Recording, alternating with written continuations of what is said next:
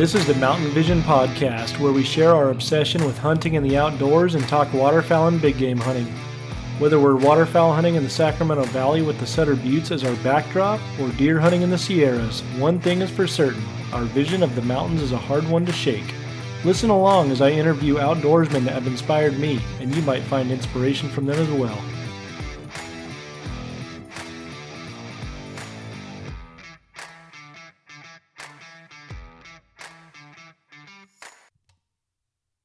Hey everyone, another episode of the Mountain Vision Podcast here. Sat down with Levi Carey with Pulling Feathers Podcast. Had a great conversation. I really enjoyed it. I think you guys will too. They're a fairly new podcast as well. I think they've been going for almost a year now. But he's out of Wyoming, so kind of grew up doing more of the big game stuff, and more recently dove into the waterfowl stuff, and just die hard into waterfowl hunting and goose hunting and duck hunting and all of it. So anyways, Levi seemed like a good dude. Really enjoyed the conversation. Stay tuned. All right. Yeah, we're recording now. And, so yeah, I got Levi Carey on the phone. You want to just go ahead and introduce yourself and go from there? Yeah, definitely. Maybe just kind of give yourself a shout out on whatever Instagram handle, wherever people can find you. All right, cool. Yeah, like you said, I'm Levi Carey. I am a host of another podcast called Pulling Feathers. I live up here in Wyoming, have my whole life for 31 years. I grew up hunting big game, elk, mule deer, antelope, all that stuff. And then recently, over 4 years ago, I got into waterfowling, and boy, that really took me by the ear and got me going on it. And now it's an addiction. It's kind of like a needle in a spoon for me. Yeah, for sure. So you started off doing more big game stuff, right? Yeah. My dad. Most people around here in Wyoming don't really chase waterfowl. It's not a big passion. Everybody's passionate about big game. Yeah. So, I naturally didn't quite grow up with that. I've had the pleasure of killing some really nice trophy big game animals. I've shot a 200-inch mule deer. I've killed 2 350 bull elk among the other elk that I've killed. And I've killed some very respectable antelope as well. So I've been lucky. Nice. Hell yeah. That's cool, man. I always like to say it's better to be lucky than good. Yeah. Hey, whatever fills the freezer and puts some memories on the wall, right? Oh, definitely. Hell yeah. Yeah, and I would think, so from our general area here in the Sacramento Valley in California, it's people don't realize what California really is. It's like everybody just has this this mindset that everybody serves here, and it's just beaches and sunny weather all the time. The weather is good, but dude, most of the state is farmland, and a lot of it's public land and pastures and whatever. There's mountain ranges. You can be from 2 hours. You can be high up in the mountain ranges or on the beach. So it's like there's a little bit of everything here. But here in the Sacramento Valley is mainly, it's really heavy into waterfowl hunting, and there's a lot of big game hunters here too. But most of our big game opportunities are people going out of state. But we do have we have good opportunities for tags here in California. Actually, like for deer, we're able to get a couple tags a year, and just over the counter, and then fill the rest of the season with out of state tags or whatever. But yeah, and you guys have the opportunity to hunt both Roosevelt and Thule elk. Yeah, exactly. So that's a good opportunity that not a ton of people have. From what I've understood, it's a hard tag to draw for those Thules, but but still, the opportunity's there. Yep, it's there. Yeah, it's a hard one to draw, but yeah, like I said, I don't know. It's like I don't know, just left and right. It's like everybody's trying to find reasons to leave, and they let political stuff get in their head, and they just want to leave, and I get it. I do the same thing sometimes, but really, it's like anybody who's really hardcore into whatever kind of hunting.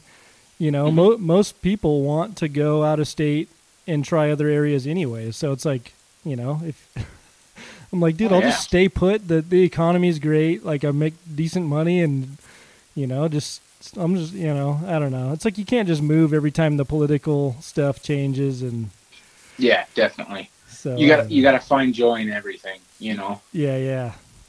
But so, yeah. I know I'd really like to get down there and chase some birds around, especially, you know, you guys have phenomenal waterfowl hunting down in that area. Yeah, that's actually really good. I mean the birds, you know, right now is like really good right now. But you know, the birds we get down here, they've been hunted from Canada through Washington, through Oregon and Northern California, and then, you know, by the time they get here, it's tough. I mean, it's not easy. They're weary. They're a little bit weary, but there's, you know, I was looking up earlier some statistics, and I think the most ducks are shot in California every year for the most part. Wow. Out of the whole country. So, I mean, we get, you know, I don't know if the duck hunter numbers are the highest, but it's high. Yeah, you got to definitely have the game in order to kill those numbers. Yeah, for sure. And we do have pretty good seasons. I mean, our waterfowl seasons, you know, from mid to late October all the way through the end of January, nonstop. So, and we have a 7 bird limit here. So that's good. That's nice. Yeah. But I really want to go down there and chase, like, you know, nice, beautiful plumed out pintails, you know, try and get my cinnamon. Yeah. You know, few birds like that, you know. Yeah, there's so many pintail. The limit, you know what? I can't remember what the limit is this year. I think it's one. It's either 1 or 2. I think it's still 1. But dude, there's so many, dude. I don't know why the limit is still 1. I thought for sure they would up the limit this year, but yeah, darn it. Yeah, I mean, I drive to and from work through the rice fields. You know, well, right now it's COVID, so I'm working from home a lot. But typically every day I'm driving through the rice fields and stuff, and I just see pintails sitting up everywhere, ducks feeding in the rice fields. It's just, I mean, they stand out so much because they're pintails or whatever. But oh yeah, I've actually heard that consensus pretty well across the nation. You know, talking to different people, that everybody's saying that the pintail numbers are just up through the roof, and they don't know if the biologists just forgot to count. or seriously, or what's going on. That's what I was thinking, man. Because we were having the same conversations last year, and it was like, dude, there are so many. Like, it's kind of scary, you know, because you go out to the refuges or whatever, and you go, or wherever you're hunting, and you got to be really careful that you don't shoot over your limit. And it makes it tough. Yeah, there's just so many coming in. It's like, okay, I guess I'll hold off, and it's like you kind of don't want to even shoot your first pintail of the day because then you're stuck, you know. Yeah, almost have to save it for last just in case you get some collateral damage. Yeah, exactly. Yeah. So what's it like up there, up in Wyoming, as far as waterfowl goes? Is it? I mean, are you guys mostly see mallards, or what's your typical day? Yeah. So I mean, we see a lot of mallards. A lot of golden eyes this time of year, since we're getting into the later part of our seasons and stuff. And then big Canadas, lesser Canadas, and then we get a few cacklers in there. But that's primarily what we're hitting. This year we've been just smoking the ever living crap out of widgeon. Usually we don't get this many widgeon and good stud widgeon. And we've been smoking the crap out of them. Nice. That and like green wing teal. We get a lot of green wings. So yeah, that's kind of primarily what we're chasing after and keying in on. Okay. Yeah, the widgeon are coming in heavy right now over here. It seems like they come in big flocks. It seems like most of like the big flocks are like widgeon for some reason. I don't know what it is, but like a buddy of mine shot the other day. He shot 7 Drake widgeon. And it was like, that was his limit. I was like, damn, wow. I've never done that. It was pretty cool. That would be pretty cool. Just kill the limit of cotton tops. That's That's pretty cool. Yeah, it made for kind of a cool picture. I was like, dude, that's pretty cool, man. Yeah. But Yeah, definitely. so I mean, we go ahead. oh, I was just gonna ask, like, is your guys' the areas you guys typically hunt? Is it fields or like dry fields or like ponds or marshes or? So typically, what we're hunting, when we're usually hunting geese, of course, that's usually dry fields. But when we're hunting ducks, occasionally we get a good dry field hunt. But most of the time, we're hunting this small river that runs between Yellowstone and where we're at. And I'm just barely outside the Yellowstone border for the most part. Okay. So we don't get a whole lot of marsh hunting in really, but there is a spot early season that we do target. And I mean, I don't know if I'd really call it marsh, but it is a wetland and it's full of muskeg and that. So I mean, I think technically it would classify as marsh. Uh-huh. So we hit that pretty hard, especially like our early season. We don't have a teal season per se, but there's definitely a lot of teal around in our early season. I mean, we start up mid to end of September, and then we for ducks, and then we roll all the way and geese, and then we roll all the way for geese till February 16th or 14th this year, and then for ducks it's like January 16th is when we end. Okay. So we have a pretty decently long season. Yeah, you guys have a good season, it sounds like, too. Yeah. Just this far into it, we've killed over, between a group of me and, say, 4 or 5 buddies, we've killed over 350 ducks this year. So. Oh, right on. Yeah, we're doing all right. Yeah. Hell yeah. Nice, dude. Are you, so is most of that area, is it like public land up there? I mean, obviously those dry fields that you guys are hunting for geese are probably private, right? Yeah, and a lot of our river bottom is private too, but it's a lot of it's walk-in access, so privately owned. But the Game and Fish or Fish and Game helps pay that farmer a fee to allow walk-in access to all public hunters. Oh wow!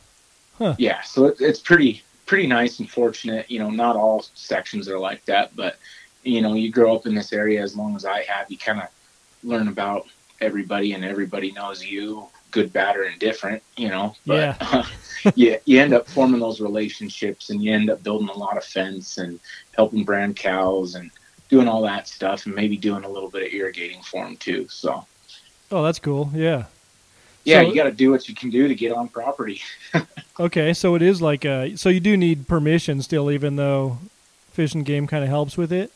If it's a walk-in area, you do not need permission, but the other areas that don't have walk-in, I'm definitely getting permission. But I still like to, even if it is a walk-in area, I still like to go and talk to the landowner, let them know I'm down there, let them know that I appreciate that they're allowing the Game and Fish to do this, because they could shut it off at any moment in time. Oh, okay. You know? Yeah. So, I mean, if they start seeing people, you know, leaving gates open and cows getting out or knocking down a fence or leaving too much garbage behind, they can just say, nope, I've had enough, and take down the signs, and there you go, you're stuck, no more hunting. Yeah. So that's why I always try and let people know who I am, stop by and asking them if there's anything that I can do to help them out. You know, hey, can I fix that fence that I've been seeing where everybody's crossing? It's really starting to sag. I don't want your cows to get out.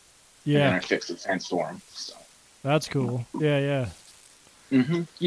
Everybody needs to do their part to keep things like this open. Yeah, for sure. Yeah, see, we don't have anything like that really set in place here. It'd be cool if we did. I mean, we're pretty much around here. It's like there's not a lot of like public land. I mean, there's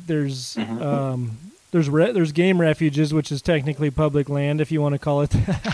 If you want to call it that, but it's like, you know, it's ran by the state and the government. There's different ones ran by the state and different ones ran by the government, but you know, and it's public land, but you still have to pay. You have to pay to get on it, and there's like a lottery system and reservations and stuff like that, and it's kind of confusing to explain, but I don't know if you're familiar with it, but I mean, a little bit.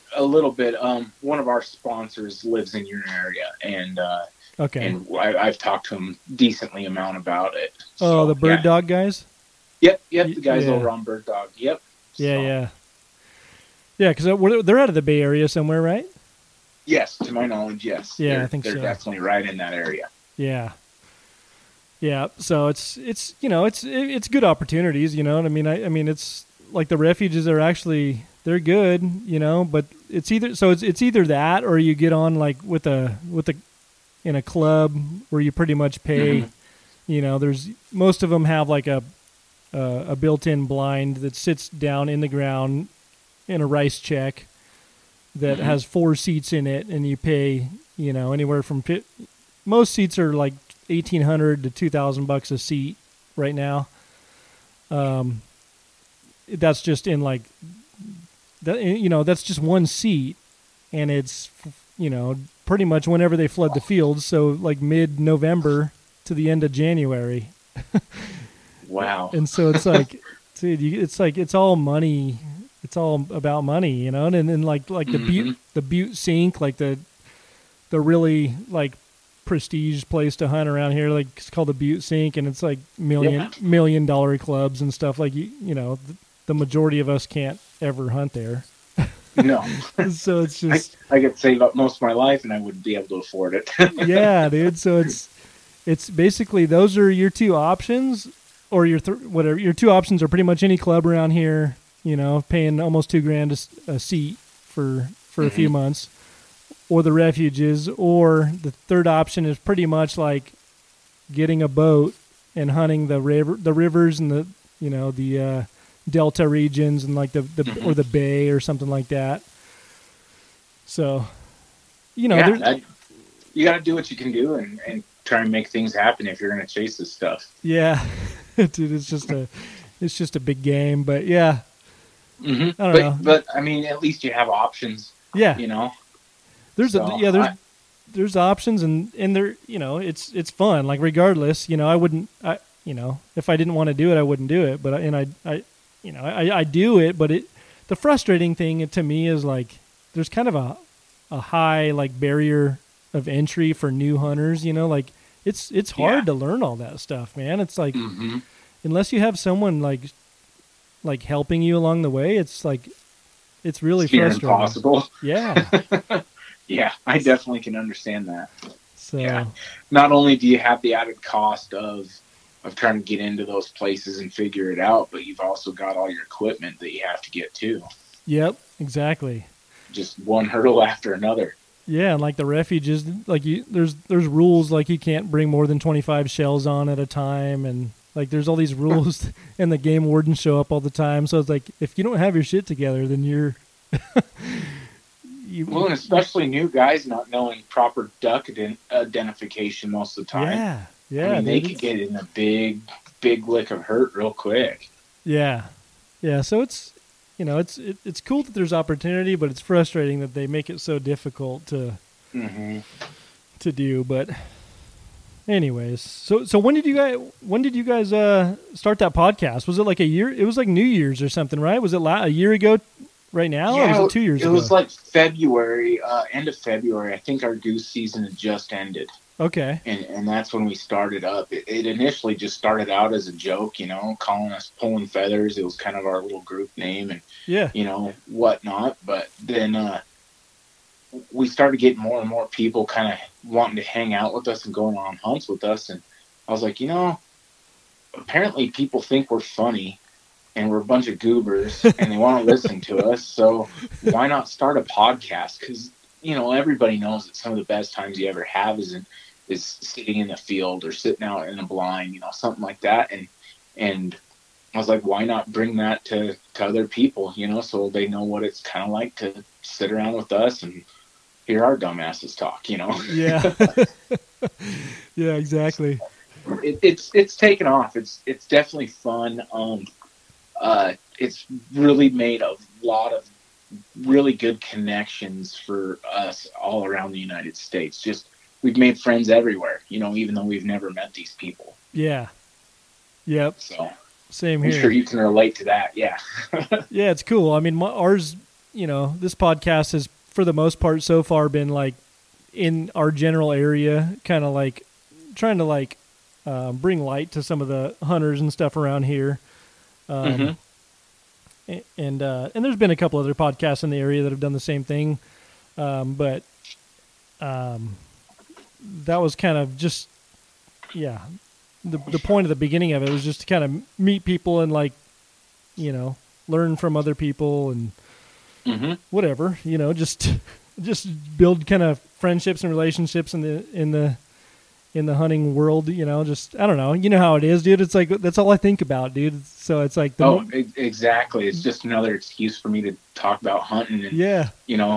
Especially like around here, not really anybody talks waterfowl except for me and my buddies and a few other people. And, so it definitely gives me that outlet to talk about it. And that's one thing that I like, because like I said, just no one around here really gives a crap about ducks. They wonder why the hell you'd even try it, Yeah, they look cool, but then you got to eat them.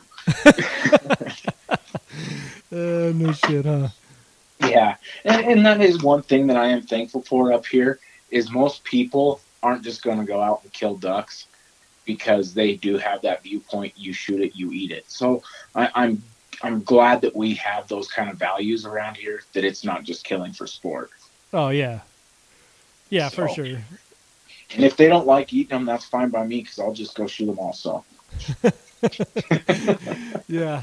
Well, dude, the thing is I mean, even if you don't like eating, a whole duck or duck breast by themselves or whatever, I mean, you can make it into snack sticks or poppers or whatever. I mean, there's no reason not to eat it, Even if you don't necessarily like it on its own, you can still make snack sticks or, jerky or whatever out of it. Yeah. Well, one of my favorite duck recipes is actually breasting them out, soaking the breasts in Coca-Cola for and then like you do it for like 3 or 4 days, and every day you drain out the liquid and fill it back up with new Coke.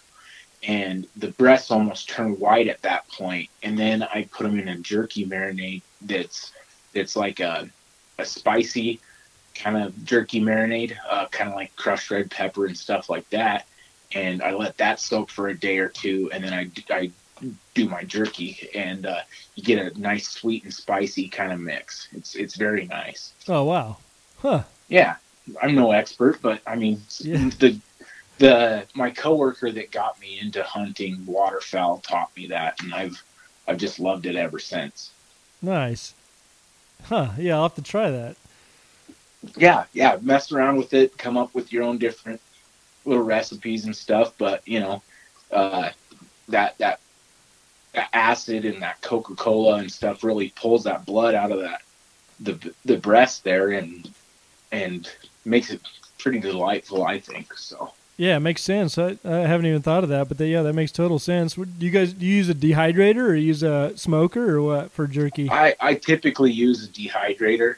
Okay. Just that's what I've got. I don't like using an oven, but I've had a dehydrator since I was like 10, so that's what I'm used to and I'm comfortable with. Yeah, for sure. Yeah, I haven't tried a dehydrator yet. I usually do it on a smoker. And my wife and kids love it, so. Yeah, but stick with it. I need to get a little bit better on the smoker with like jerky and snack sticks and things like that. Yeah, no, I still have some improving to do myself, but they like it, they eat it, so I keep doing it. But yeah, I need to step up the culinary game for sure. I just tried something this week, and I've been only waterfowl hunting for 4 years and grown up, hearing that it tastes like crap. So, my buddy Jake Blocker just recently came up from Alabama, and he showed me where you pluck them and breast them out with the skin on, and you sear them with the skin down. Yeah. He showed me how he did that on the grill, and we fed it to my wife, my kid, my dad, and our eyes were bugging out of our heads because, I would have put it up against a ribeye steak. It was fantastic. Really? Yeah. It was, I don't know if I believe you. I'll, you know, I'll have to have you up sometime, and I'll show you. Yeah, for sure, dude. Yeah, I'll have to it's try best that. on the Drake Mallards is what, and widgeon, a couple of those. He said pintails like the best too, but Really? um, Okay. the biggest key is when you're searing that skin side down first. Uh You huh. don't really pull it off until, like, with a fork you can scratch that skin, and it almost sounds like sandpapery. Yeah. That way your skin's nice and crispy. There's no chewy fat, because then that's going to give you that real nutty taste. Yeah. And that's when you flip it and just do it medium rare, so like a temperature of like 130 on that duck breast. Pull it, let it sit with tinfoil over it for about 7 to 10 minutes, and then you can slice it up and eat it. But all you do is just rub it down with oil and season it like a normal steak. Okay. Yeah, I think So I have a few whole mallards in the freezer right now. I might have to cut the breasts off and try that. yeah, I loved it, man. Yeah. I'm definitely doing that every time, instead of just breasting them out and then cutting them up for jerky. Yeah. So now I'm gonna start making duck steaks. So. Hell yeah. Hmm. Yeah, I mean, yeah. Poppers are always fun for parties, like barbecues and stuff like that when people come over. Hmm. Um, but yeah, I'll have to try that, man. One last time, or not last time, last year. I'm on the fire department over here in Wyoming, and Oh, okay. I've been on the fire department for 10 years, going on 11, and I tricked the whole fire department into eating goose last year, and they loved it. Oh, So I really? made I made a big giant thing of goose stir fry for everybody to try out, and I didn't tell them that it was goose till they were like getting their second plate. Oh, really? was Yeah. it was it specs or what? No, we don't get specs up here. We shot our first spec this year that just happened to come through, and the last one I knew about that was around here was in 1994. Oh, really? So that I had heard of. Yes, we Oh, just do wow. not get specs. So that sucker's definitely off to the taxidermist. He was Yeah. barred up.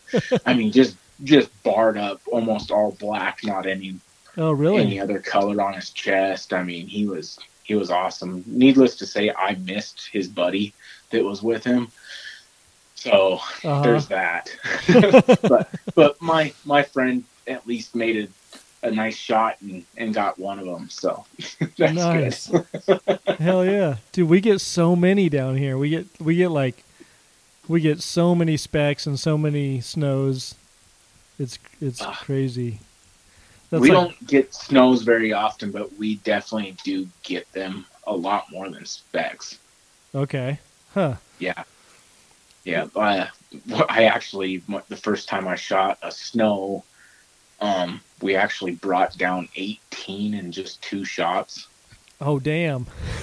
Yeah, and then we were crapping our pants because we didn't know the limit, Yeah, and you're we're like, like, I wasn't expecting to shoot that many. yeah, no shit. I shot once, my buddy shot once, and there was 18 specs on the ground, and I was going, oh no, rifling through the regulations and going, okay, we're good. We're fine. Yeah, damn, Thank goodness. that's crazy. Oh, it was nuts. Damn. Yeah. See, we don't get as many honkers down here. I mean, we get. There's quite a few. I mean, there's not. Hmm. They're here, but they're not like nowhere near the numbers of the specs and the snows and stuff. Wow. But That's just crazy to think, seeing more like what you guys are seeing versus what we're seeing. I would be just yeah, it's I'd be interesting, huh? awestruck. Yeah, but I've also heard from a lot of people that you do not want big numbers of snows like I keep thinking I want, Yeah. because they say they're such aggressive feeders that they'll push all of our big honkers out. Oh, So I really? don't Yeah. want them around. Yeah. Yeah, I've kind of heard the same thing, like just from like reports in Canada and stuff. Like they just tear up the the feed or whatever, and Mm-hmm. When they're just aggressive, they'll push off those big conkers, even though they're like half their size. yeah, that's weird, huh? Probably just Yeah. yeah. Well, and we kind of have a similar problem up here, in the respect of aggressive feeding and just aggressive behavior is like our whitetails with our mule deer. Whitetails are just so much more aggressive that they'll chase all our mule deer off, even though mule deer are bigger than a whitetail, body wise. They've just got that aggression that the mule deer don't have. Yeah, I've heard the same thing that if whitetails start migrating this way, they're just going to push everything else out. Mm-hmm. But because we don't get them, I say we don't get them here, but I think we do to some extent. But for the most part, you talk to anybody here, there's no whitetail. Yeah. But I think I don't know, don't quote me, but I want to say like somewhere down like in Southern California or something, maybe there's whitetail kind of here and there. Mm-hmm. Probably up through the river bottoms and things like that. Yeah, but for the most part, it's all blacktail here. It's all pretty. They consider anything west of I-5 blacktail, and then anything to the east of I-5 is like a hybrid, basically. But once you get close to Nevada and Oregon and stuff, the eastern side of California up to the northern corner up there is all mule deer. Yeah. So awesome. But yeah, the deer numbers here suck. At least you don't have the wolves to contend with like we've got going on right now, and yeah, CWD is just wreaking havoc. Is it? Here. Oh, it's ridiculous. Yeah. Yeah, I think there's been some cases of it, but and the wolves are starting to work their way down here. We've seen them. Yeah, we've seen them. It's just there's not a lot of them, but we've seen them. Mm-hmm. I tell you what, you've never been more scared in your life than when you've had a mule deer, a wolf stalk you. Really? I'll tell you that. Yeah, I haven't had that. I've battled with grizzly bears and I've messed around with this and that. But a wolf is definitely scary when it stalks you because you don't hear it. They float like ghosts. It's crazy when they're walking and stuff. They just seem to float and hover above the ground, and the way they look at you, they peer through your soul. It's nuts. Yeah. Yeah. Yeah. I'd way rather a big old grizzly bear because I don't know. I just feel like I can handle that. Yeah. I don't. Either one of those is not. Same with mountain lion. We have a ton of mountain lions around here. Mm-hmm. Those scare me to death. I mean, oh yeah, they're like ghosts themselves. They're so quiet. Yeah. Yeah. Honestly, the first I haven't seen any wolf sign or myself until like the day after Thanksgiving. We went up to Oregon and we ran across some fresh wolf tracks in the snow. Oh, so yeah. They're cool from far out. I mean, they're definitely a cool animal, I'll tell you that. But man, what they do to your game populations, because I don't care what other people say. I've seen it. They kill for sport, and they'll just kill to kill, and they're gone. Yep. I've seen it time and time again. So they're definitely not good for livestock or your game. Yeah, for sure. But I'm not one of those guys that says kill them all. They're here. I just think that they need properly managed. Yeah, for sure. Yeah. For sure. Do you so have you've been hunting your whole life? Well, whole life as in since I could, but yeah. Yeah. Just I've never left Wyoming. I've never had a reason to, in my mind, to leave Wyoming. Oh yeah, there's no reason to leave there, dude. No. Growing up in the greater Yellowstone ecosystem like I have, the views, the game, I mean, everything. There's no reason for me to leave. And that, where I live, is just a fantastic area to raise a family because we don't have a whole lot of the drugs and crime that's going on. And I love the fact that everybody knows everybody, because when my daughter decides that she's going to sneak out, you better bet that I'm going to find out before she gets home. It's just the kind of community that I live in. So yeah, especially cool. Being on the fire department, somebody's going to definitely notice. Yeah. So I thought all firemen had mustaches, not full beards. What's up with that? Well, I shave my beard off actually pretty often. I just grow it back pretty quick. I just wish my mustache would actually come in another color aside from blonde. That's funny. Dude, I shaved my beard off like in early November. Mm-hmm. And I've been talking about it for a while to my wife. I'm like, dude, I'm gonna shave my beard off and I'm just gonna rock the stash. And she's like, no, you're not. And then one day she was at work, dude, and I just sent her a picture of the beard gone and just had a mustache, and she was pissed. Oh yeah. I thought I was gonna be a smart ass and do the exact same thing. And then I sent my wife the picture and she goes, you look like my dad. I shaved that thing off so fast. That's funny. I'm pretty sure the razor was freaking on fire, man. I was just getting that thing off. I was like, no way in hell am I looking like your dad. Yeah. I know. I thought about doing the same thing, but dude, when I shave my mustache and my beard, I look like a freaking pedophile or something. I'm like, dude, I'm not doing that. Yeah, I've got these chubby cheeks, man. They really shine when I don't have any fur on my face whatsoever. And then, my bald head doesn't really make any things better either. I got the same issue, dude. Yeah. So most of the time I leave the goatee and we're good. Yeah. That's funny. Yeah. Hell yeah. So you were probably busy this last fire season then, right? Pretty busy, but it's actually was down for us for what we normally have. It was kind of somewhat of a wet year for us around here. Okay. But we weren't near as bad as like you guys and everywhere else around us. We just happened to be just all right in our exact area. Okay.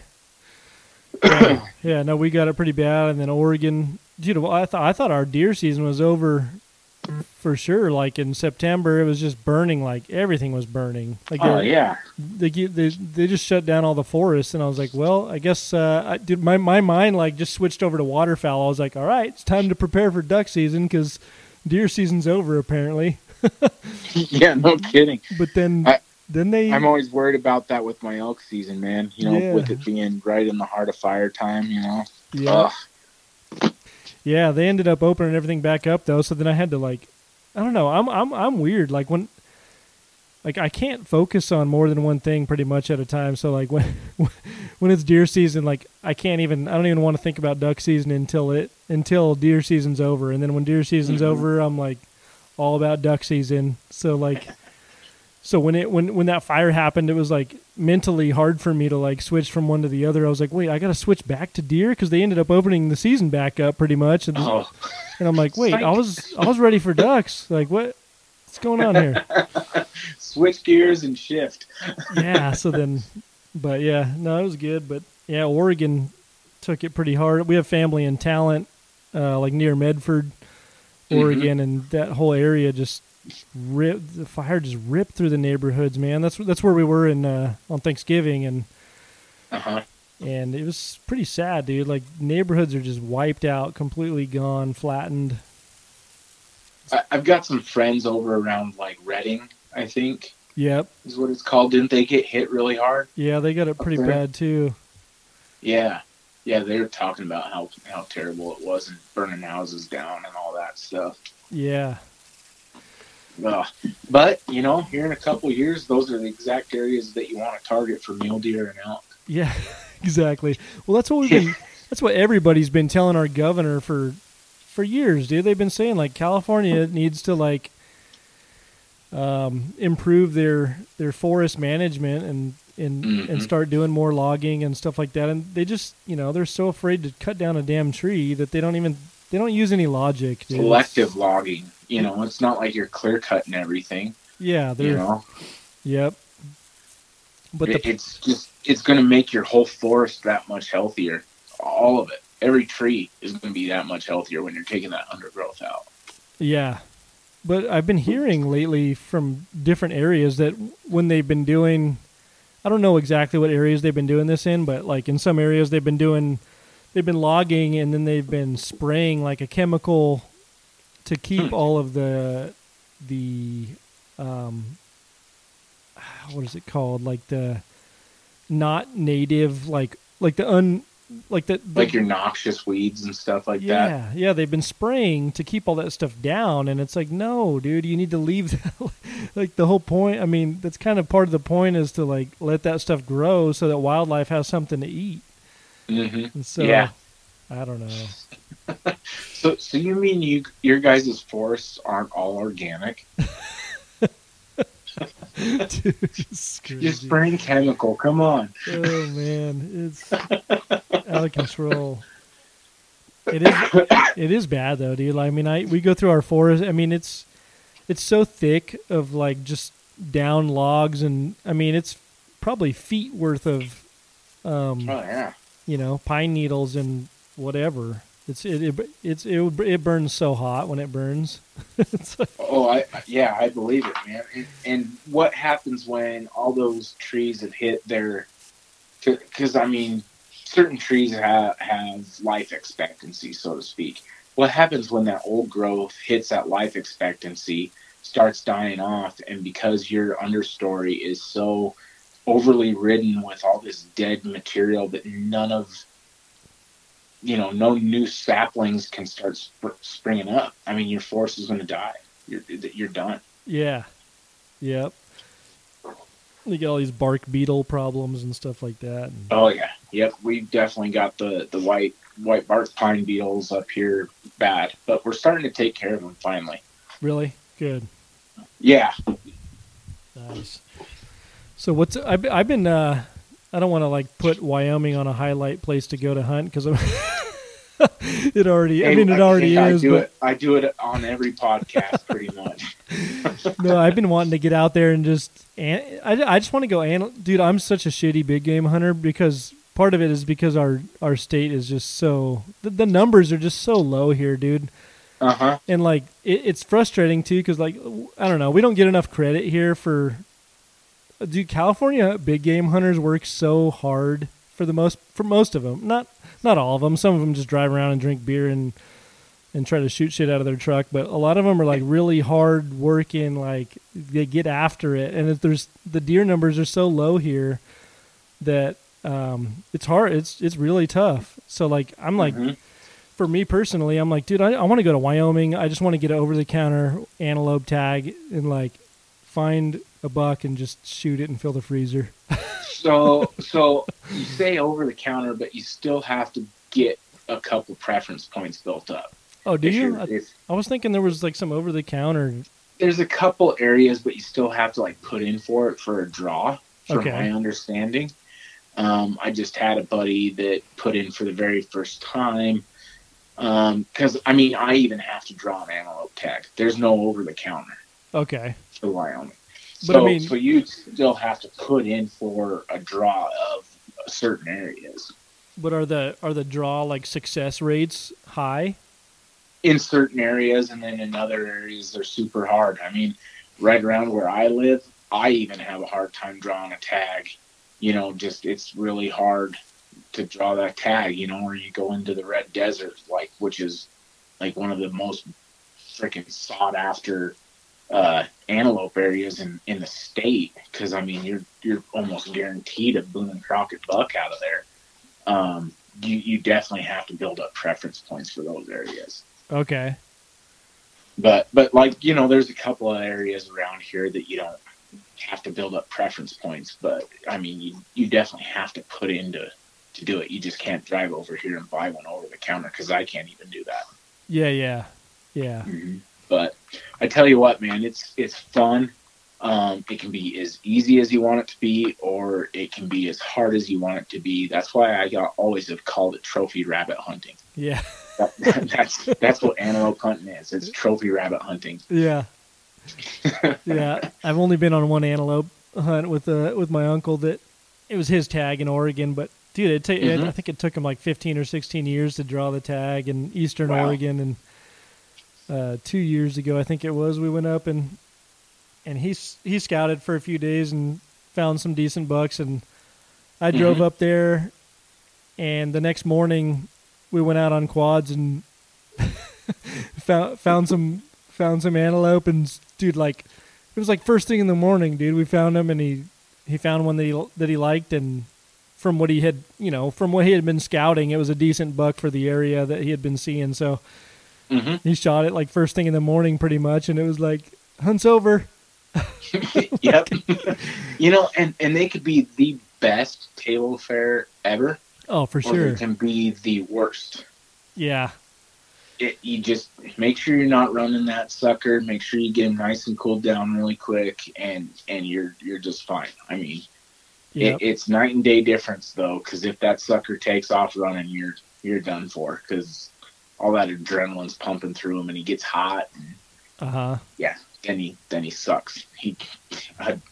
I'd feel bad for my dog to eat him, but but if you get him knocked down really quick, nice, clean, quick, ethical shot, get him nice and cooled off. I mean, that's a flame. Oh, geez, I've had too many beers. I can't talk. But yeah, that really good cut of meat for like all wild game. Yeah. Hell yeah. Yeah, no, I enjoy antelope, deer, elk, all of it.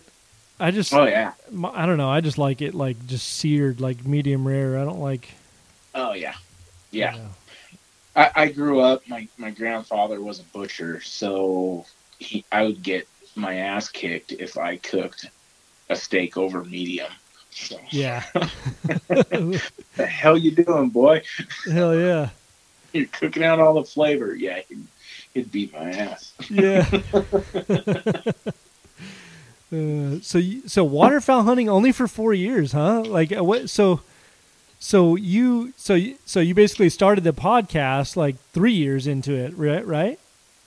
Yeah. Yeah. So you just dove like heavy into it. Then when I get into something, I'm full bore, just head down. This is my thing. And I mean, to be fully honest, usually for me about a year, and then I kind of run my course, and okay, I've learned this, so I'm good. Yeah. But waterfowl is, it's my drug.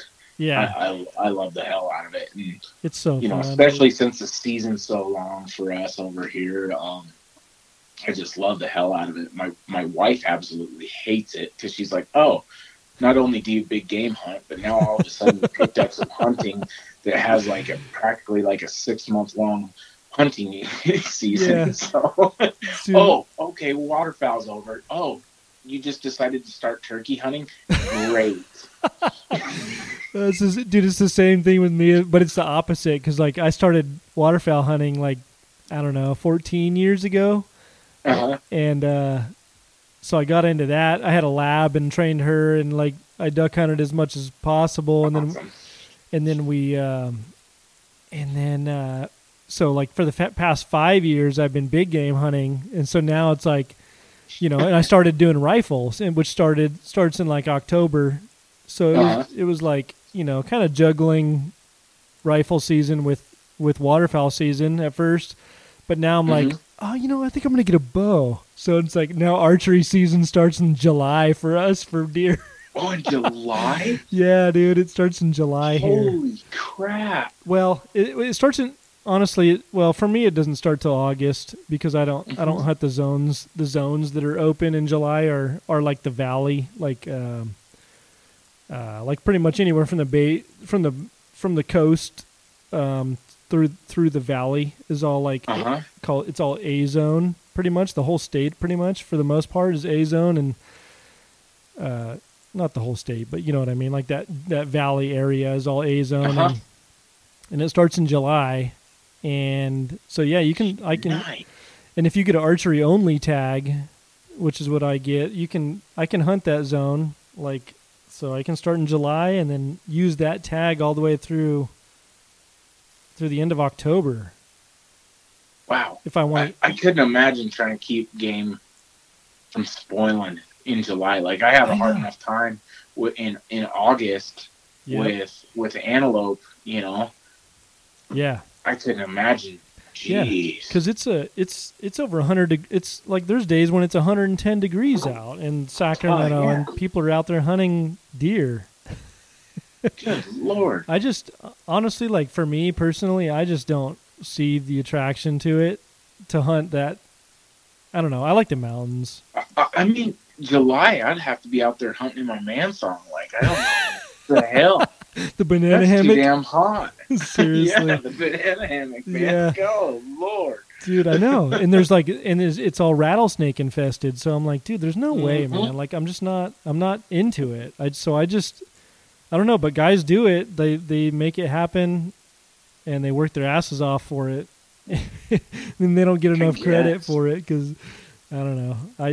I just like waiting for the mountainous regions to open up, and I'll hunt those. Oh yeah, yeah, definitely. But yeah, that's more up my alley too. yeah. But the problem here too is the weird thing is like that A zone in the valley, like those deer start rutting in like September. So like that's really the only rut opportunities we have to hunt here is like that zone in that early season. Because once you get up into the Sierras, like up in the mountain regions, like those deer don't start rutting until like November, and our season's closed before then, so we don't really get like a rut hunt, like a typical rut hunt like most other states get. Yeah, because most of our rut, I mean, we're done before rut really starts anyway. Ourselves too. Okay. Because we're not really hitting a rut good until like mid to late November, and most of our stuff's closed up by then too. Okay. But there's a couple what we call late season tags that are available at that time to where you can kill during the rut, and that's when I killed my big 200-inch mule deer. So. Okay.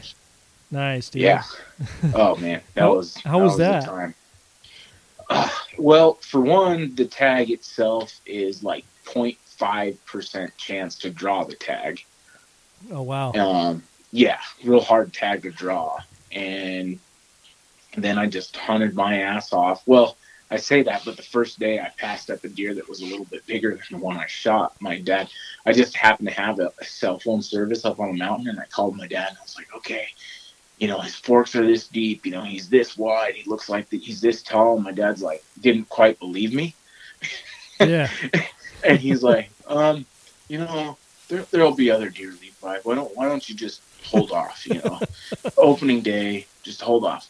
All right, Pops, cool. And then I watched that deer slip into the trees, and I was like, the hell of it, let's see if I can get a closer look. I got within 25 yards of the sucker with, I got my .6. And got my crosshairs on him, like, sitting there like, okay, well, Dad said don't shoot. All right, cool. Just walked off. And then the rest of the season, I was just hunting my ass off, trying to find a half-decent buck, and was having a hell of a time.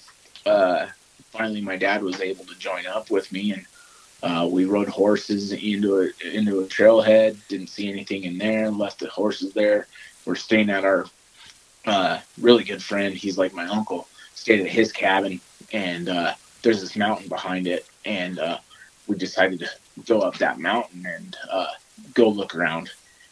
And we ended up spotting my buck. And I was like, okay, cool. Let's try and get in on him. And right when we tried to get in on him, he gave us a slip, and we couldn't find him for a couple hours. And so Dad and I ate lunch. We took a nap on the hill and kind of looked around a little bit, didn't see anything. So we left and went to take the horses down to water, fed them or watered them at the creek, fed them in the in the corral. And we're driving back up to the cabin, and I'm like, the aspen tree's getting the shit kicked out of it. What's going on? So I kind of peeked through, and I was like, oh, There's a buck. Holy crap. And we actually had to sneak underneath a neighbor cabin's porch. Everybody's like, oh yeah, 200-inch miller. This has to be really good, in Wyoming, clear in the back country. No. I snuck underneath the neighbor's porch, kind of peeked back up, and he slipped back up into the tree. So I slipped back over to our cabin that we're staying at, and I go clear up underneath this rim rock, and I started hiding underneath this rim rock and kind of walking.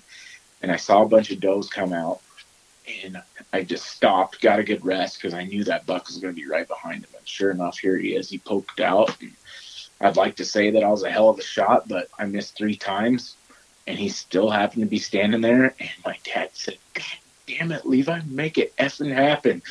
And that's when I made it happen. Shot him.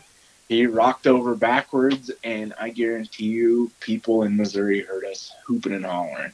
Because we were jacked. So got pictures of him and drug him down toward the road.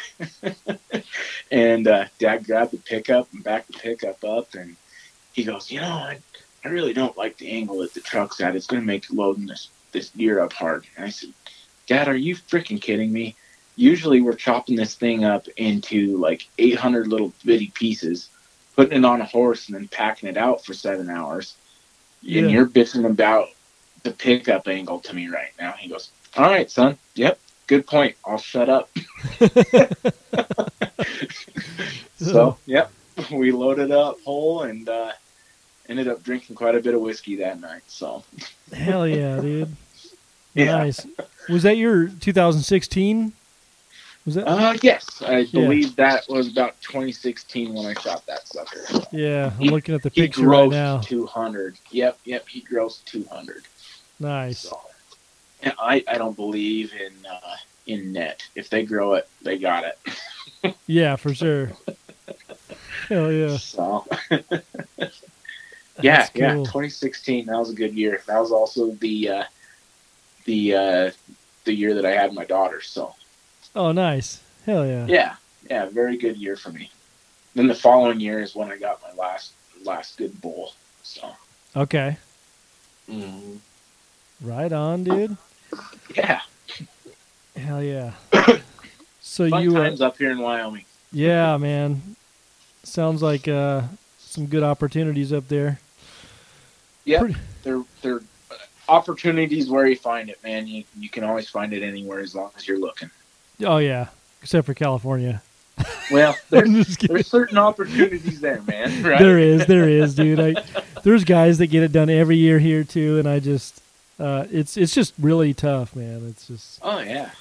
Like yeah, most of the guys that do it every year either have private property or they really just have a lot of time to put in. Which man, I feel like I put in a lot of time too, but I don't know.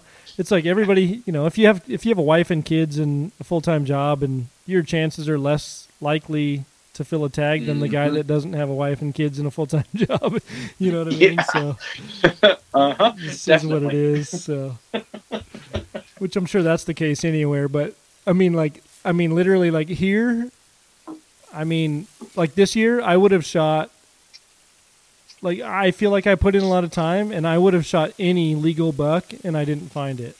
Well, I did during archery season, but I just couldn't make it happen. But I mean, that's how like, you just don't see that many bucks during season. Yeah, I see them all the time when I'm camping in the summertime with my family. But oh yeah, I swear deer get a copy of the hunting regulations. Also, and they know when that opening day is, and they know when that closing day is, and they'll show up both of those days. Yep, for sure. Hell yeah. So you guys' waterfowl season. So you guys, I saw that big ass trailer you guys have with the logos on it. That thing looks sweet, dude. It's freaking ridiculous, dude. So that thing cool. is huge. Yeah. So what is your typical day like? Look with that. I mean, how many you guys are? So is that pretty much you guys are loading that with a goose spread and? Yeah, that's definitely the goose trailer. I mean, we've got a few 4 or 5 dozen full body duck decoys, but for the most part, it's a goose trailer. Yeah. It's it's a 26-foot basically car hauler trailer with a 4-foot V-nose on it, and we've got LED light bars on the left side, or no, on the right side, because that's where the door's at. And then we've got some pod lights off the back ramp door.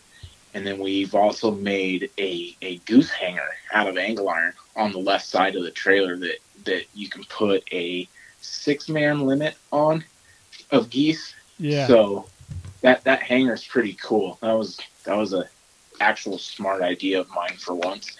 And it makes for some cool pictures, but we haven't gotten to fill it up quite full yet this year. We just haven't had the geese. Okay. But we run right now. We just got brand new 13 dozen full body goose decoys, and then we have another 20 dozen silhouette decoys. We have 8 layout blinds in the trailer at all times. Everything's all hung up. There's a pathway that you could even park a 4-wheeler or a side-by-side in, because it's all put away and stowed up right. Yeah. It's really nice to hunt out of, I'll tell you that. And the sad thing is we've got another trailer. Oh, really? Yeah, and that's got all the older decoys in it. So we've got like 4 tonnage bags, or like those big white seed bags full of full body decoys. Oh, and then probably, I'd say, I don't know, another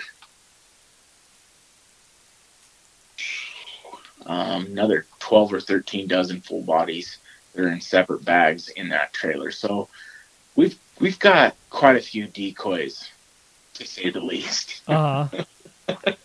But never put them all out, I'll tell you that. Yeah. There's different spreads for different scenarios. Well, and it's nice, like if we're finding like a couple feeds and we want to, say, bump birds back and forth between 2 different fields. Oh, yeah. Half the group can go over one way with one trailer, half the group can go the other way with the other trailer, and we can make things work out, and end up really filling some bags. So it can work out. So hell yeah, nice. Yeah, we take our goose hunting pretty seriously. Last year we killed over 600 geese just in the field, not even on the water or anything, just in field hunts alone. Oh, wow. Nice. Big Canada geese. So, I mean, that's not like snow goose limits, of course, but yeah. Because if that was snow geese limits, that would be nothing, I'm sure, for what you guys see. Yeah. No, I actually personally don't do a whole lot of goose hunting. I'm like typically more, I mean, there's a ton of it around here. You just have to have the property, or Mm-hmm. I mean, I have buddies that guide and stuff that like have access to properties that, put a hurting on the snows and the specs and stuff. But for me personally, I just haven't really dug down. I haven't really dug into the goose hunting thing yet. It's fun, but I don't know, like our silent, I call him our silent partner, but he's far from silent because he freaking frankly talks too much. Love the guy, but my good buddy Ryan Cheney, who actually owns both those trailers, he's a goose guy. It drives him nuts how much my co-host JD and I are into ducks, because he just would way rather be sitting in the field smashing honkers. But to me, there's something about ducks. You never know what's going to come in the spread, the way they work. I'd rather hunt ducks in a way, but yeah, after you get to about 3/4 of the way through the season, I definitely get craving for a good honker smash. Yeah. See, I just haven't really been on like a full on goose hunt really. Like, I mean, I've hunted with guys that have called him in and we've shot him or whatever. And, they just kind of float and take their damn time to come in. And it's like, dude, I don't know. I have ADD or something, but like, I just like the speed of ducks, and I like them when they just come in like feet down and cupped up. And I like that action. So I haven't really got like the bug to do the goose hunting thing, but I don't know. And when they do it right, though, I mean, they do it right, and if they've got a good breeze coming right at them, they'll just all of a sudden drop like 100 feet in no time. Like it's crazy, just like a duck, Yep. But when big honkers drop, there is something cool about that. Like, because when they bounce like 3 or 4 feet off the ground after they hit, there's some velocity there, and you're going, holy crap. One of JD's famous sayings that he randomly came up with was, "You knocked the honk out of that." Hell yeah. And he'll always kind of smack the goose breast at that point, and we'll see if it honks or not. Most of the time it doesn't. Just to see if there's any air in its lungs. Yeah. And that is funny sometimes. I mean, I don't mean to be that guy that's, disrespecting game, but, you go to throw the goose in the ditch or, under the blind, and it kind of goes, oh. I laugh every time. Yeah. For sure. That's funny. Yeah. So what is your guys' plan for the podcast? So you guys are basically a year in, right? Or not even a year. You said February? Not even a year. Yep, February. Okay. Well, it had to have been like the last week of February is when we started it up. Okay. I mean, podcast is just talk to whoever and just kind of day talk by to day as many people as we can. I mean, I just bought a camera, so we'll start. Oh yeah, what'd you end up getting? I ended up getting a Canon 90D. Okay. I was gonna get the. I actually had it ordered and then canceled it because my buddy told me it was a little bit more camera than what I can handle for now. Yeah. But I had the. What the heck was it? But it's like the Mark IV, Canon 5, something Mark IV. Anyway, okay. It was like an $1,800 body without a lens. Uh-huh. And I had that ordered, and he's like, you just bought that? He goes, that's like pretty much an all-manual camera. He goes, if you had ordered it, like, say, this spring, I bet you could have it figured out by this hunting season, but you just bought it in the middle of hunting season. He goes, you if I were you, I'd cancel that order. So I listened to him because he's a good photographer, and I canceled it and got the camera that he told me to, and the lens that he told me to, and now I got to save up for like a 70 by 200, so that I could really get those far out shots. Because my normal job that I have is I work for the city, and I'm a wastewater operator. So we have a set of lagoons out here, and it holds so many dang birds all the dang time. So I could just spend, most of my day, if it's not a busy day, just out there taking pictures of ducks and geese. Oh yeah. So I could get some really good detailed shots with that 70 by 200. So that's what I got to save up for now. Yeah. Those are pretty cheap, aren't they? Yeah, about $2,000. Yeah, dude. Yeah, this just a month or two ago, I was kind of messaging you back and forth. I don't know if, but I got like a Sony A6600.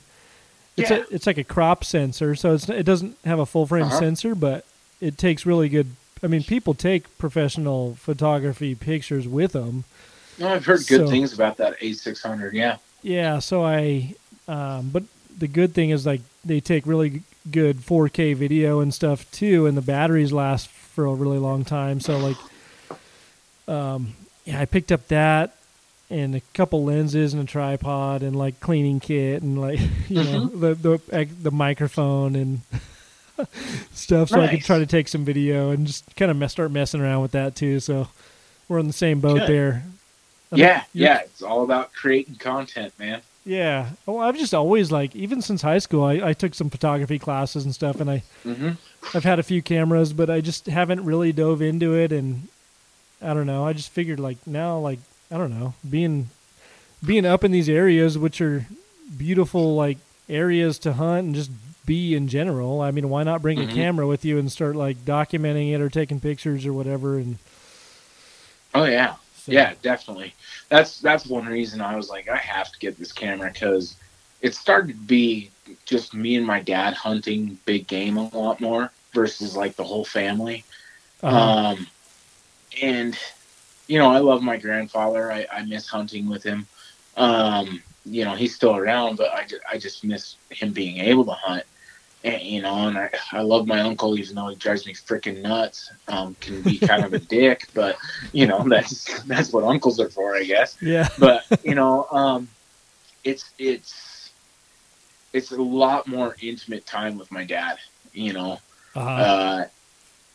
When I got right out of high school, me and my dad really didn't get along at all, and so now that we're as close as we are. I mean, hell, I'm the one that introduced him into waterfowl, and now he's sick for it. I mean, we're chasing elk during the rut this year, and he looked over at me. He goes, "Why in the hell are we chasing these elk? We could be out goose hunting right now."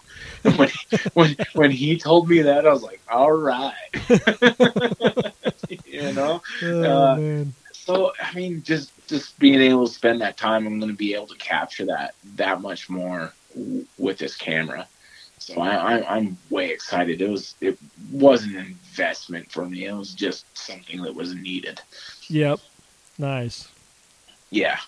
Yeah. See, I need to save up for a lens like that too, because I would like to start taking pictures. I try to take it with me on the way to and from work. Like I said, I drive through those rice fields and I see ducks, like just, at sunrise and sunset, whatever, depending on what time I get off or head to work or whatever. But like, there's some times when I'm like, dude, I wish I had my freaking camera right now. Oh yeah. Oh yeah. And the thing that sucks is even a camera sometimes won't even like touch what you're seeing. I know. That's when you got to get those skills down with the lens. Oh yeah. Some of these guys, like, they just have it figured out. Oh yeah.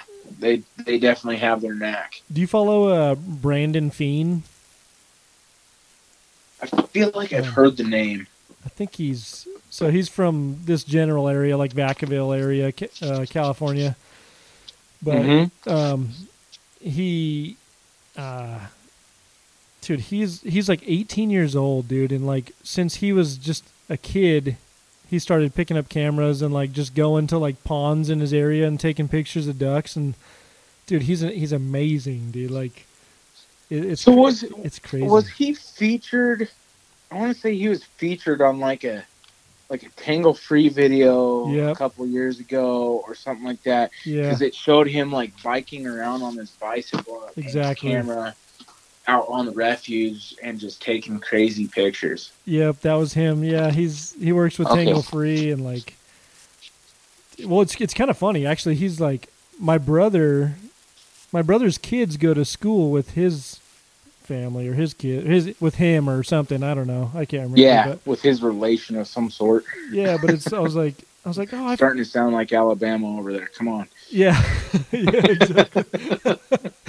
But yeah, dude, he's just he's just one of those kids. He's naturally, dude. His pictures are just amazing, dude. Like it's like literally, it's honestly probably the best photography I've seen. That's awesome. And he's like 18. He just got like picked up by like, I can't remember how to pronounce the guy's name, but Jake Latendrouse or something, like out in Nebraska or something. He's doing like video and photography for those guys now. Oh yeah, that kid's got it made. Yeah, he's just super talented, man. That's awesome. But I hope to be a fraction of his ability someday. Well, I was listening to him on a podcast, and the thing that he was saying was like, he basically took like a camera that was not anything special, not any really high quality equipment at all, and he was able to like just build up the skill to take like just really amazing pictures. And it makes working with what you got, man. Yeah, dude. So it's like, it doesn't really matter as long as you know how to use the camera or know how to edit or whatever, or, you know. Mm-hmm. But yeah, I think he's had multiple like cover photos, like Wildfile magazine and stuff like that. And that's awesome. Good for him, man. Yeah, yeah. But anyways, but yeah, dude, I like what you guys are doing. I started listening to a couple of your episodes. It's funny, dude. I used to listen to more podcasts before I started a podcast, and now I feel like same here. Yeah, now it's like I'm like busy either trying to figure out my own podcast or working or watching my kids. And this year's just kind of weird with COVID, so I'm like working from home and juggling kids around, and so like. Yeah, I think I've listened to a couple of your like just partial. I haven't listened to like the full episodes because I just keep getting interrupted. But do the same with your guys. You guys keep doing these like live stories, and I keep trying to like tune into them, and then it's always in the evening when I'm trying to juggle my kids and dinner and family and stuff. So I never like see the full thing. But oh yeah, well we appreciate you listening and listening to our bunch of drunk asses talk. I mean. For your listeners that might be a little bit more reserved, if you happen to tune into our podcast, it is a little bit more R-rated. We are very explicit. There is some language, there is some subject matter that is pretty rude and crude, but you know, we have a good time, and I'm not trying to fool anybody. You know, I am who I am. Yeah, yeah. which is shocking for a guy that grew up Mormon. So. Wait, I thought you're from Utah. I thought you were from Wyoming, dude. Yeah. Close enough, right? No, I know ours, or I say ours. Mine gets it gets R-rated sometimes. Like not too much, dude. I mean, I pretty much, for the most part, like, there's not a whole lot of F-bombs, but they're in there. I don't edit that stuff out, so I don't really care. Yeah, it started that way for us, and then, you know, when you're sitting, like, the thing to not do if you want to keep it somewhat clean is don't get a co-host, because then you got somebody to keep up with. Yeah. And then watch who you're inviting on your podcast too, because there's a couple of people that really turned up the volume and really clicked with us, and it's like next thing you know, you're like, we need more beer. We drank like a case and a half plus like half a bottle of whiskey. Oh no! Then you end up dancing around in your man thong on the freaking YouTube. So. Oh, dude, that's funny. Oh, shit. Yeah. So did you have a co-host from the beginning, or did you just start it on your own and then add your co-host, or what? No, it's always been JD, my hunting buddy, and it started out like me, JD, and then our other hunting buddy Ryan Cheney. But Ryan seems to be pretty busy, and he kind of I don't know. I don't feel like he felt comfortable talking. You know, like on recording. Like the first couple of episodes, if you really listen, he's on there, and he like really chokes up. Like you can hear him like swallow. Like just, I think he got stage fright, and I don't blame the guy. That's fine, you know. But yeah, you know, he's a good friend nonetheless, and it's kind of fine just being a host and a co-host because we both like to talk a bunch anyway. So you add a third person plus your guest, and nobody's going to get a word in. Yeah. So. Yeah, for sure. It works out. Hell yeah. Well, shit, you want to, so it's been a little over an hour, like hour and 20 minutes almost, but. Yeah, we're running pretty good. Yeah. Do you want to, maybe one more time, where can people find you again? Is it pull? So, most of my content is like on Instagram. So it's let me pull it up here real quick so I don't screw it up.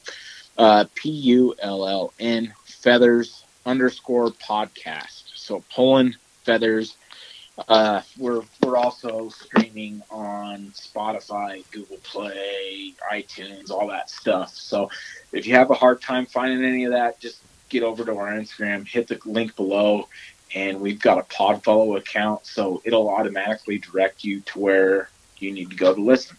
So it helps out, makes things simple for you guys. Yeah. Yeah, speaking of that, you helped me set up mine. Remember, Yeah, dude, man. that was cool. I appreciate that, man, because, I didn't know about that. Like, for folks listening, like if you click on that link in the bio or whatever, in the bio, whatever they call Bio it. or the description. Or yeah, but it sends, if you have an Apple phone, it sends you to iTunes or whatever, Apple Podcasts, and then if you have a Droid or a Samsung or whatever, it sends you to Google or whatever. Right? Yeah. Yeah. Yep. So it's pretty handy, and if you're on a desktop, it sends you to our, like for our podcast anyway, it sends you to our hosting site. So actually directly from where we download everything. So yeah.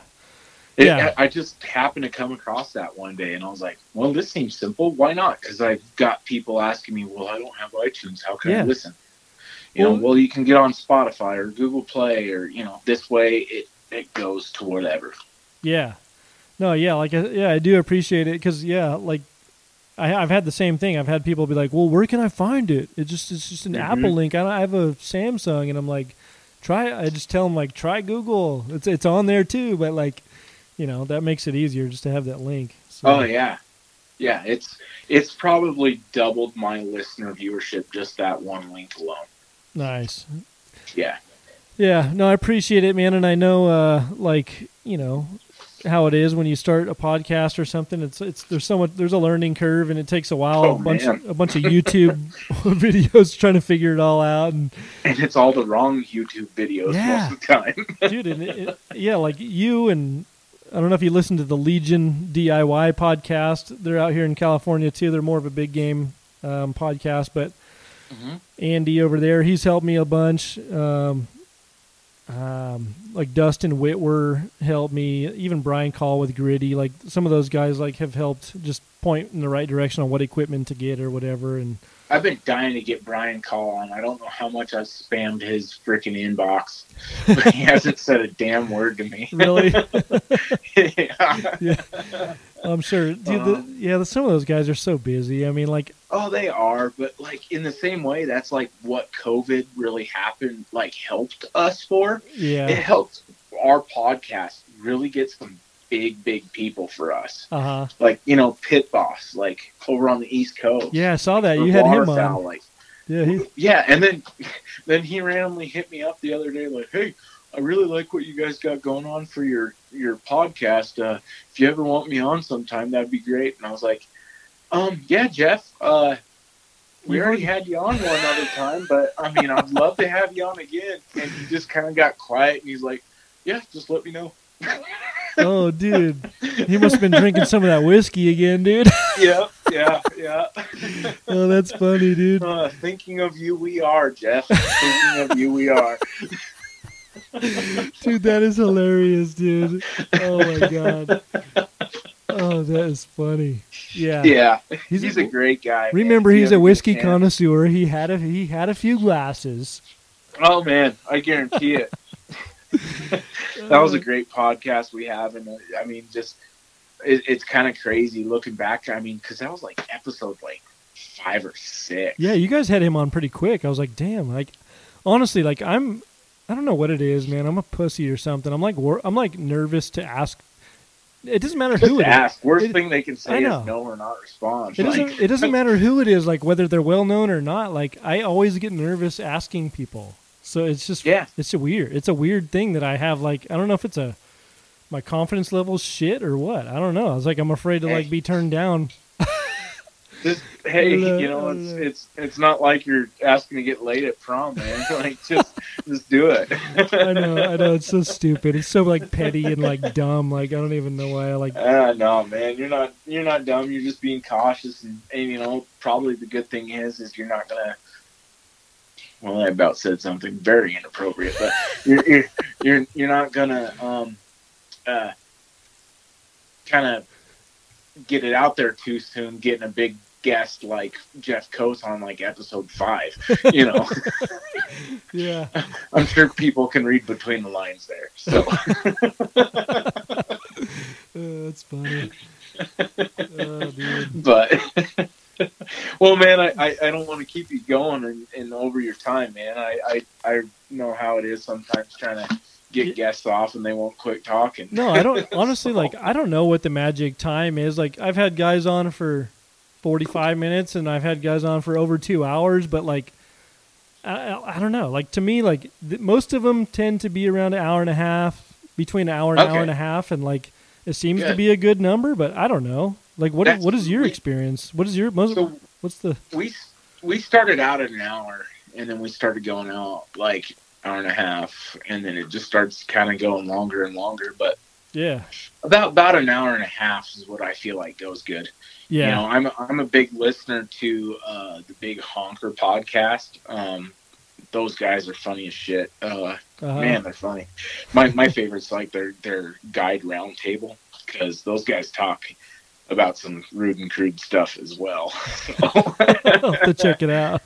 Oh man, their guides start talking about like their Tinder dates and things like that. And they started reading off the lyrics to the WAP song the other day because they were like, "What the hell's this?" Like, oh man, they're funny. I really enjoy their stuff. So, and that's somewhat where I built my outline, you know, so to speak. Mine is just, you know, kind of like yours. Whatever comes up, comes up. But if we're gonna go south, let's ride that wave. You know, I don't care. You know. Yeah. And it was hard for me to go that way at first because, you know, we have an older gentleman. I hate saying that, but I mean, he just retired, you know, that we hunt with quite often. And he was loving listening to our podcast, and his wife was listening to our podcast. And he's recently become very, very religious guy. And I felt bad because he's like, well, you know, I don't listen to your guys' stuff like I would, you know. I was like, well, you know, Chris, I love you. I'll respect you around the blind, and I'll button things up, but in all respects, I'm not gonna, you know, hinder who I am, you know. And he was really cool about it, and he appreciated, you know, that I was still holding true to my own self. But I think in the long run, he'd been like, well, you know, clean it up and we can be. I could enjoy it more. Yeah. You know, like in the blind when I'm with him, you know, I'm respectful because typically I'm in his blind, you know, when I go and see him. So, you know, it's just one of those things, you know, you feel it out. So yeah, for sure. That's funny. Right on, man.